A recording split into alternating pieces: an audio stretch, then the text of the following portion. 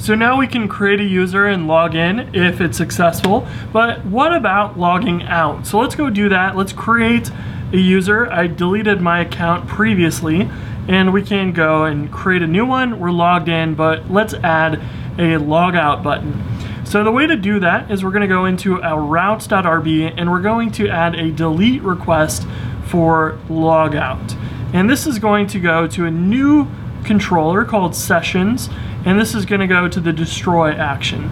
So we'll go into app controllers, we'll add a new file, sessions controller.rb. We'll open that up and add sessions controller, application controller as usual, and we'll add our destroy action. Now in this, it's going to be very simple. We will say our session user ID, we want to get rid of that. So let's set it to nil. We'll get rid of that and it will not exist anymore, which means our main controller is going to have this fail, so it will never try and look up the user. And that's going to save us or allow us to log out. And we'll never be logged in until we go through a session that creates and sets that session ID again. So now we can redirect to the root path, which is usually where you want to redirect when you log out, and we will say notice logged out. Just something simple. And now we need to go and add this somewhere to our application. So right now we have this saying, hey, if you're logged in, we'll print that out. And actually, let's move that down here.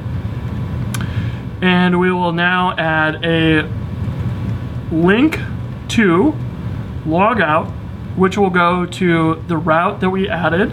And if you don't remember what your route is called, remember, Rails routes will repeatedly do this so you can get used to doing it. You'll see we have a route called logout now, so we will say logout path. And this one we're going to do something a little bit special. We want method delete here, or the other option is that we can do a button to logout path, and method delete here.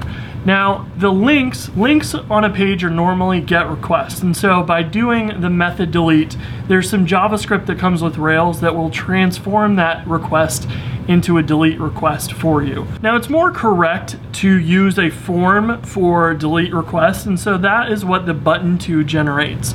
And if we refresh our page, we'll see logout as a button in HTML, and this is actually wrapped in a form. So we have a hidden form with the method delete. And this is one of the tricks about how the web works. The forms actually really just support get and post, and we have to specify a hidden field inside of our form for the delete method, which is kind of interesting. But Rails will understand that, and it will submit a delete request to your application, which will go to the sessions destroy action. So from here, we can click this now, and we will be logged out. And the button to is really the way to go for this, because it's going to be more semantic. And this is actually something that brand new versions of Rails that we're using Hotwire are going to require you to do this. And so things are changing a little bit in the Rails world. All the time before, I would have used the link to method delete, but now I'm going to recommend using the button to, because it's going to help you in the future if you use Hotwire. And you can check out the Go Rails screencasts for Hotwire if you want to learn more about that, but it is quite a bit more advanced than what we're going to get into in the beginner series, so take a look at those in your free time. And that is really all there is to building log out functionality, and the next piece we need to build is log in. So we've got an account, we've logged out, and we want it to go look up the account and log into it. So let's go do that in the next video.